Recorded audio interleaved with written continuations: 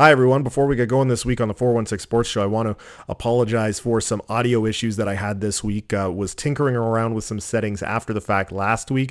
Apparently this week inadvertently recorded the show through my laptop's internal microphone and not the external microphone that I use that gives such good audio quality. So the audio is a little bit hot this week and kind of all over the place. So I apologize for that. And now that I know what the issue was, we'll be able to get things sorted out for next week. So again, bear with me. I apologize. And now here is this week's episode of the 416 Sports Show. Is Kawhi Leonard the best player in Raptors history? Of course, that's an extremely loaded question, even without qualifying what criteria should be used to answer it, and not to mention the fact we won't have a true measure of his impact until the conclusion of this season, whenever and however it ends. Let's not even consider the fact he likely won't return next year. But through the team's first 10 games, of which he's played only 7, his impact on the roster, through both his own play and the play of his peers, feels profoundly different than any other Raptors team we've ever seen. Yes, there have been greats here before, and you can argue the impact of Carter, Bosh, DeRozan, and the franchise's Mount Rushmore, but it's clear Kawhi is on another level. His fingerprints are all over the game at both ends of the court, and in the early going, he is a legitimate MVP candidate. I've said all along, this whole thing can't be truly evaluated until we see how far the team goes in the playoffs. Maybe I'm being fooled again. But this time, it truly does feel like the Raptors are finally for real in the conversation of NBA title contenders. And that's thanks in large part to Kawhi Leonard.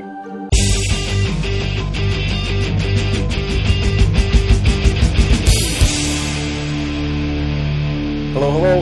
Welcome to the 416 Sports Show.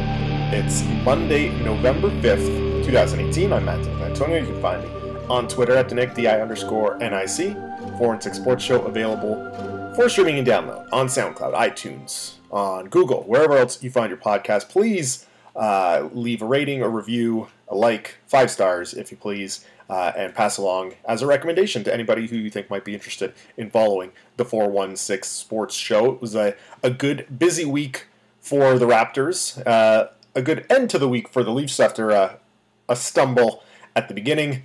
And we will get into all of that, but we are going to begin this week with the Toronto Raptors, and why not? They are tied for first place in the NBA. They currently sit at 9-1 at the time of this recording on Monday afternoon. They will play again this evening against the Utah Jazz, so perhaps by the time you listen to this, they will be 10-1 or 9-2. But either way, they are tied with the Golden State Warriors for the best record in the National Basketball Association right now.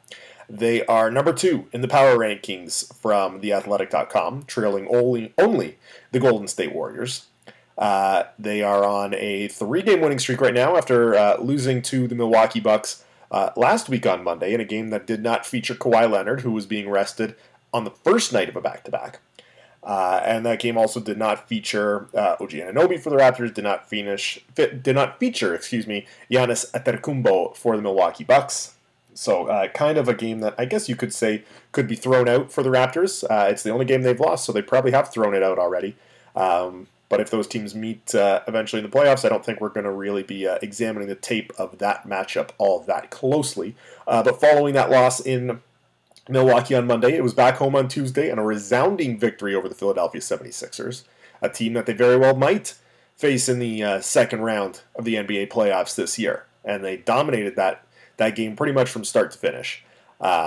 Huge lead at halftime and pretty much throughout. So a good, strong showing at home for the Raptors against the 76ers.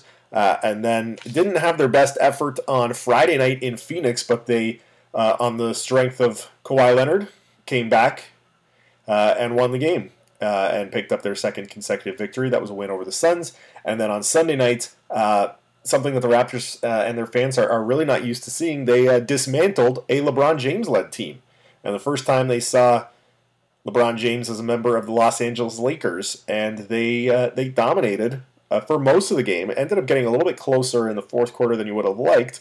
But at the end of the first quarter, they were up 41-17, I believe was the score. It was a dominant first quarter, especially from Serge Ibaka, who had 20 points in that opening frame. He outscored the Lakers in the first quarter, en route to a career-high 34 points. And at one point on Sunday night, stretching back to the game in Phoenix on Friday. He had made 18 consecutive shots. And the last player to hit 18 consecutive field goal attempts is Wilt Chamberlain until Serge Ibaka over Friday and Sunday. So to give you an idea of how good Serge Ibaka is playing right now, he's being listed in conversations and stats with Wilt Chamberlain. And that's the kind of the type of season that it's been for the Raptors. A lot of things are clicking. We did see an area of concern in that game on Sunday night when Nick Nurse went to an all-bench unit down the stretch to try and close things out and rest his starters on the first night of a back-to-back. And a group led largely by Fred VanVleet, CJ Miles, Norm Powell, all three of them really struggled to find some scoring on Sunday night. And the Lakers went on a bit of a run and closed the gap to 14 with 4 minutes left, and that forced Nurse to bring some of the starters back into the game, which, like I said, on the first night of a back-to-back, that's not ideal. You'd love to be able to have rested them for the entire fourth quarter and take those minutes off and keep them fresh for this game against the Jazz on Monday evening.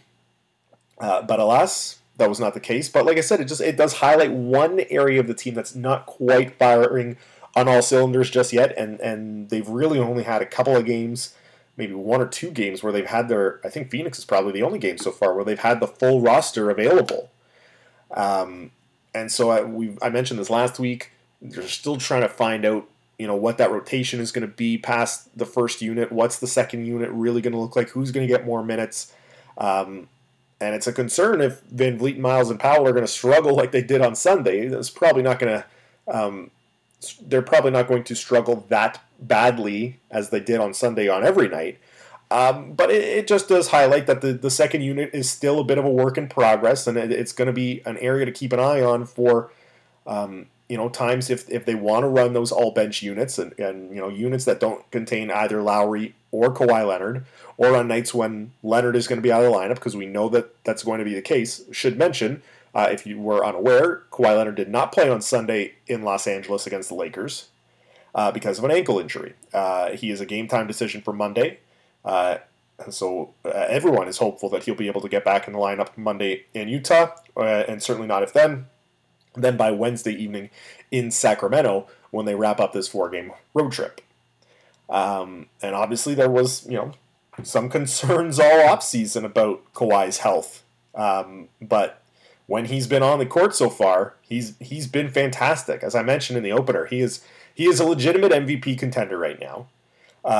He is just dominating both sides of the ball. He made Ben Simmons look foolish on many occasions on Tuesday night at Scotiabank Arena when the 76ers were here. Simmons turned the ball over like 10 times in that game. Now, not all of them were Kawhi's doing, but there were a number where Kawhi just took the ball away from him. And the Raptors have not had a star player on that level defensively in quite some time, if ever. And that's why I mentioned off the top, is he the best Raptor ever? That's not a debate we need to definitively come to an answer to today. But I think the fact that it's even a legitimate question, that we're wanting to talk about it, and of course I will only do a 30-minute podcast here. If we had a full 3-hour radio show, perhaps we'd dedicate a whole segment to it. But his impact, not only on his play, but like I said, the way that the other players on the floor can play because of what he does, is monumental. And that's why I think that this Raptors team is truly different than what we've seen in the last 2 or 3 years. Now, of course, this is the 3rd or 4th year in a row that we're saying that, and that we're giving an excuse of why it's different, or a reason of why it's different. But this organization has not had a Kawhi Leonard in all of that time. They've had very good players, but I don't think they've had great players to the extent that they've got Kawhi Leonard right now. And he makes the whole rest of the team better. You look at how Kyle Lowry can play. Sunday night, an 8th consecutive game with 10-plus assists, finished with 15. He had 9 in the first quarter. And even without Kawhi Leonard, the Raptors held LeBron James to 18 points on Sunday night, the fewest he's had against the Raptors since November of 2011. So 7 years since LeBron was held to a number that low against the Raptors. He always dominates the Raptors. And of course, it's a regular season game, and it's, the Lakers are a team that are still very much figuring things out. They were on the second night of a back-to-back, but it's really encouraging if you're a Raptors fan. It really, really, really is. Now it's just a matter of making sure that Kawhi is healthy. But even the games where he hasn't played, like I said, Monday, that game in Milwaukee, he wasn't playing, and they were all out of sorts, and they lost their only loss of the season. But Sunday night's game has to make you feel encouraged that should he miss a big length or a long stretch of games, that they're not totally screwed. And the impact that he's having, or you have to imagine that he's having an impact on the young players like OG Anunoby and Pascal Siakam, make you feel that they would be, set up to survive an extended absence, I guess is the best way to put it.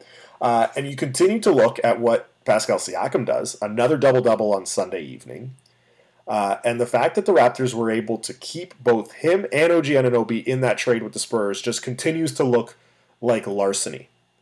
And again, I think I've said this last week, nothing against Jakob Poeltl, very good player, very good young man, but Siakam and Anunoby have the potential to be much better than Jakob Poeltl. And moving Poeltl out allowed the Raptors to have Ibaka and Valanciunas as that 1-2 rotation at the center position.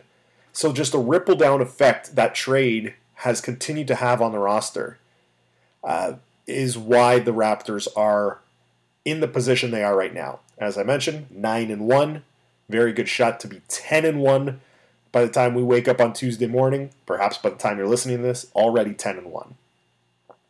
It's the best start in franchise history, and it certainly does just seem like we're scratching the surface here with this team.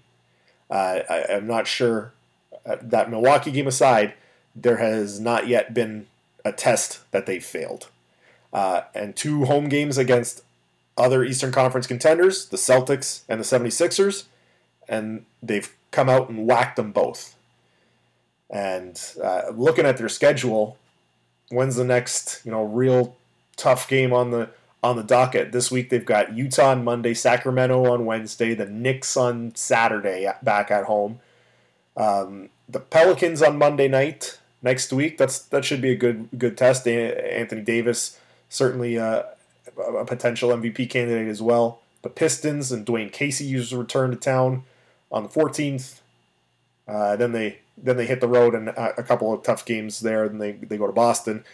But that's still not for another week and a half. They got another 5 games between then. They could be 14-1 by the time they go to Boston on the 16th. I'm not guaranteeing that, by the way, but it's not out of the realm of possibility.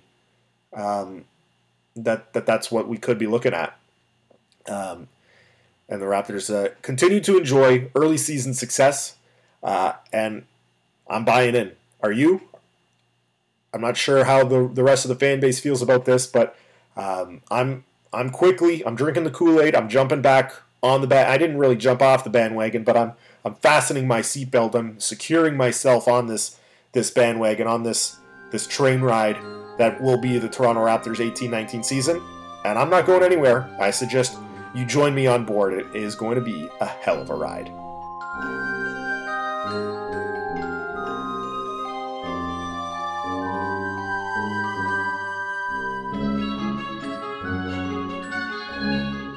Moving over to the ice, the Toronto Maple Leafs had a very uneven week. The 3 vastly different results in their first 3 games without Auston Matthews.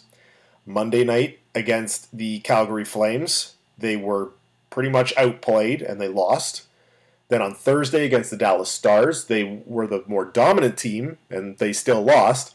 And then on Saturday night, on the road, they were the dominant team and they won. A convincing 5-0 victory over the Pittsburgh Penguins in Pittsburgh.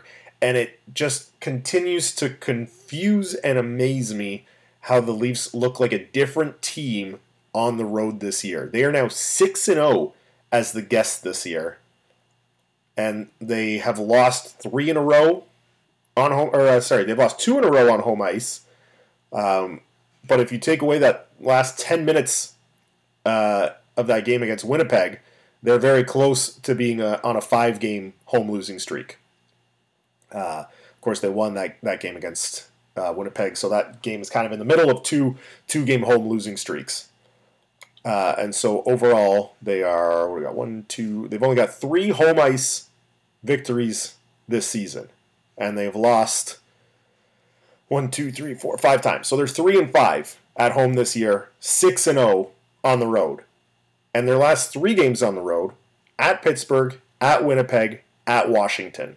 And they've won all 3 of those by a combined score of 13-4. It really just doesn't make a lot of sense why this team is so good on the road and why they struggle to score goals at home. They have gone 5 consecutive home games without a goal in the first 2 periods of the game. 5 consecutive games. That game against Dallas, the game against Calgary, the game against Winnipeg, St. Louis, and Pittsburgh. 5 consecutive games only scoring in the third period at home. The last time they scored a goal outside of the third period at home was 3 weeks ago today when they beat the LA Kings 4-1. It's a mind-boggling stat. And you have to wonder, is it going to be that inconsistent without Austin Matthews all month? He returned to practice on Monday. Not really practice. He skated before practice. He was doing some work with the skills coach and the skating coach. Just trying to keep his legs fresh, I guess. But he's still probably 3 weeks away. So what is this team without Austin Matthews? The onus is on John Tavares, Mitch Marner, Nazem Kadri. They need to step up in his absence. They are seeing increased minutes. We saw Marner and Tavares play great on Thursday against Dallas, and they just couldn't finish. And if you play that game 100 times, Marner and Tavares probably finish a lot more than they did, and the Leafs win that game. But they didn't, and they lost. The onus is on Patrick Marleau, Kasperi Kapanen, Connor Brown, Zach Hyman. These guys need to contribute and provide secondary offense. Without Austin Matthews, and if you want to debate whether Matthews or Tavares is the better player on the team, who's the number 1 center, yada, yada, yada. Without Matthews in the lineup, they need a collective effort to replace that contribution. And we finally see Marleau scores a goal. Hyman finally gets on the board with a fluky shorthanded goal at the end of the game. Kapanen has been good. I've got people trying to compare Kasperi Kapanen and tell me he is better than William Nylander, and I'm just not buying it. I really, really, really, I love Kasperi Kapanen. He is not William Nylander. People, I think, are forgetting what William Nylander can do because we haven't seen him in so long, and we haven't seen him at all this season. And for all the depth that was touted in the offseason regarding this team, they're down 2 of their top 5 forwards when you consider Matthews' shoulder injury and the fact that William Nylander is out. Those 2 guys, combined with Tavares, Marner, Kadri, and Marleau, those are your top 6 players, even if they weren't all going to be, on the top 6 lines, or the top 2 lines. Those are your top 6 forwards, and they're without 2 of them right now. And find me a team in the league that's really going to, thrive in a situation where they're down 2 of their top 5 or 6 forwards. So we need to see more consistent play from some of those secondary players. Otherwise, it's going to be, like I said, just a very, very uneven, inconsistent stint without Austin Matthews. And I'm sick of talking about William Nylander's contract situation. I'm leaning towards being on his side. I think just because so many people are taking the side of the front office. But I really just am sick of talking about it, and I want it resolved. And that's not to say that I want either side to cave, but I've got contract talk fatigue, and I really, really hope that we don't have to go through this again when Marner and Matthews are up in the summer. And God, I hope that neither of them hold out into the season, and we have to do this all over again. I want to see William play. Like I said, I feel like so many people have forgotten how good he is, and people are slandering him left, right, and center in group chats and conversations and stuff like that. And I want to see him back in the lineup. I think he's got an opportunity. If he signs, before this December 1st deadline, I said it last week, I think he's got an opportunity to prove himself to the team and to the fans and to the front office how much he's worth if he can come in and thrive without Matthews and, be a source of offense and not a savior, but a contributor in a time when the team is without one of their top players. I think he will prove his long-term value if he is able to come in and play some significant minutes and do well without Austin Matthews in the lineup. So that's the weekly William Nylander rant, and I really hope it does get resolved soon. But a player who is in the lineup and who has been playing fantastic is Morgan Rielly. 2 goals on Saturday night against Pittsburgh. He is now up to 18 points in 14 games. Is that correct? Am I reading this right? Are my eyes deceiving me?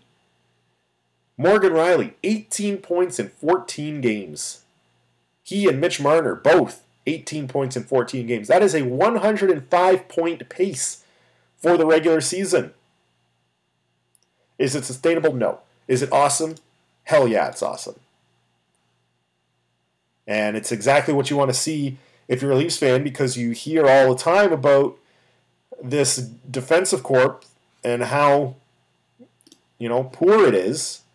And if Morgan Rielly can turn into a number one defenseman that people think he can be, that goes a long way in shoring up some of those defensive deficiencies, we should say. And let's look at the team's goals against over the last 5 or 6 games.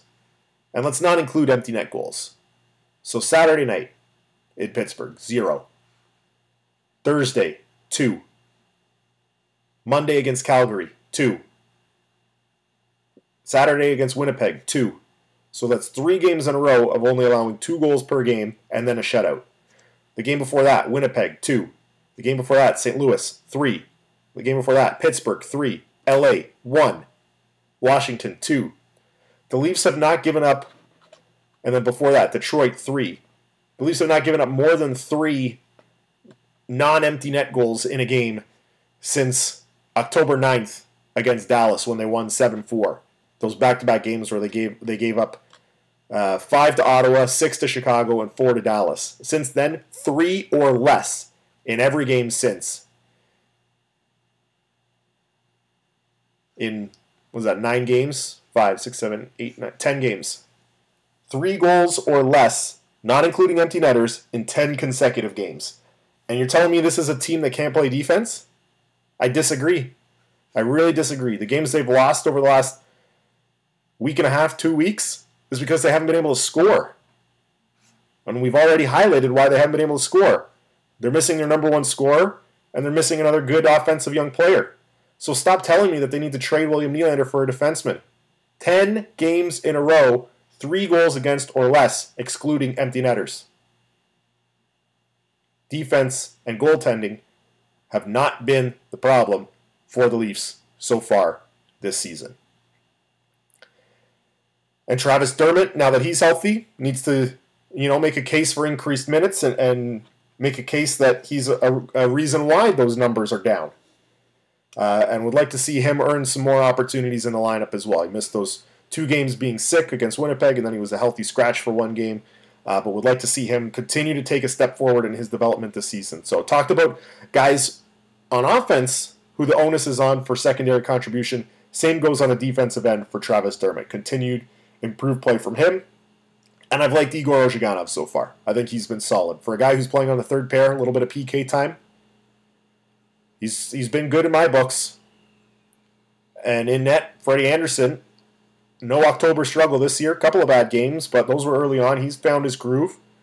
And Garrett Sparks hasn't played in 3 weeks, but we're probably going to see him once a week in each of the next 3 weeks. If you look at the schedule, they've got a back-to-back at the end of this week, a Friday at home against New Jersey, and then in Boston on Saturday. So we'll probably see him in Boston on Saturday as the Leafs return to the scene of the crime from that Game 7 loss in last year's playoffs. And maybe a good thing that Frederik Andersen won't have to start, won't have to deal with that just yet. So we'll probably see Sparks Saturday in Boston. Then the following week, they've got a back-to-back Thursday, Friday in San Jose and in Anaheim.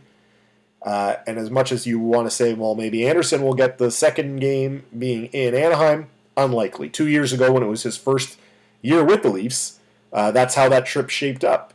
That the second game was in Anaheim. Anderson didn't get the start.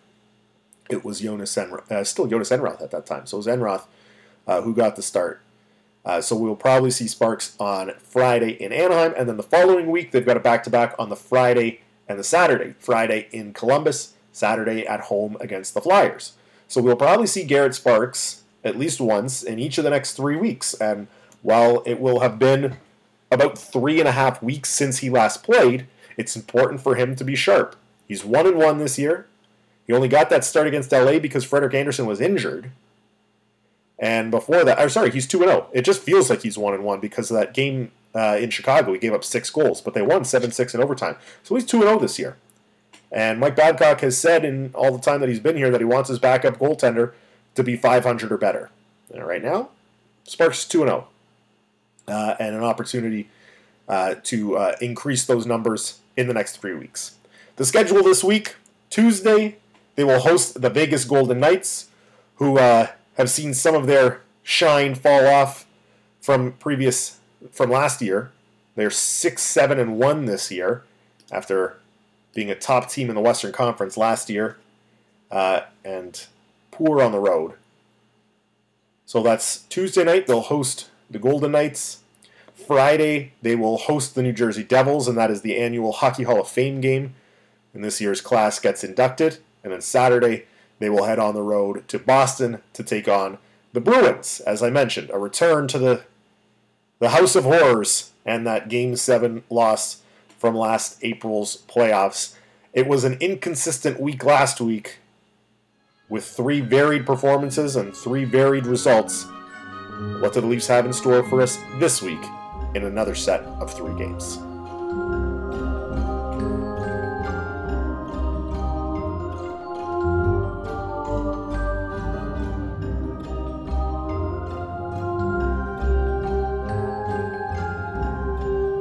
Just a quick note on the Toronto Blue Jays as the offseason rolls along. We talked last week about Charlie Montoyo being named the new club manager. A couple of moves were announced over the weekend that the team is letting go of first base / outfield coach Canadian Tim Leeper, and hitting coach Brooke Jacoby has been fired as well. So at least 2 openings up on Montoyo's staff. There are rumblings that third base and infield coach Louis Rivera will be retained.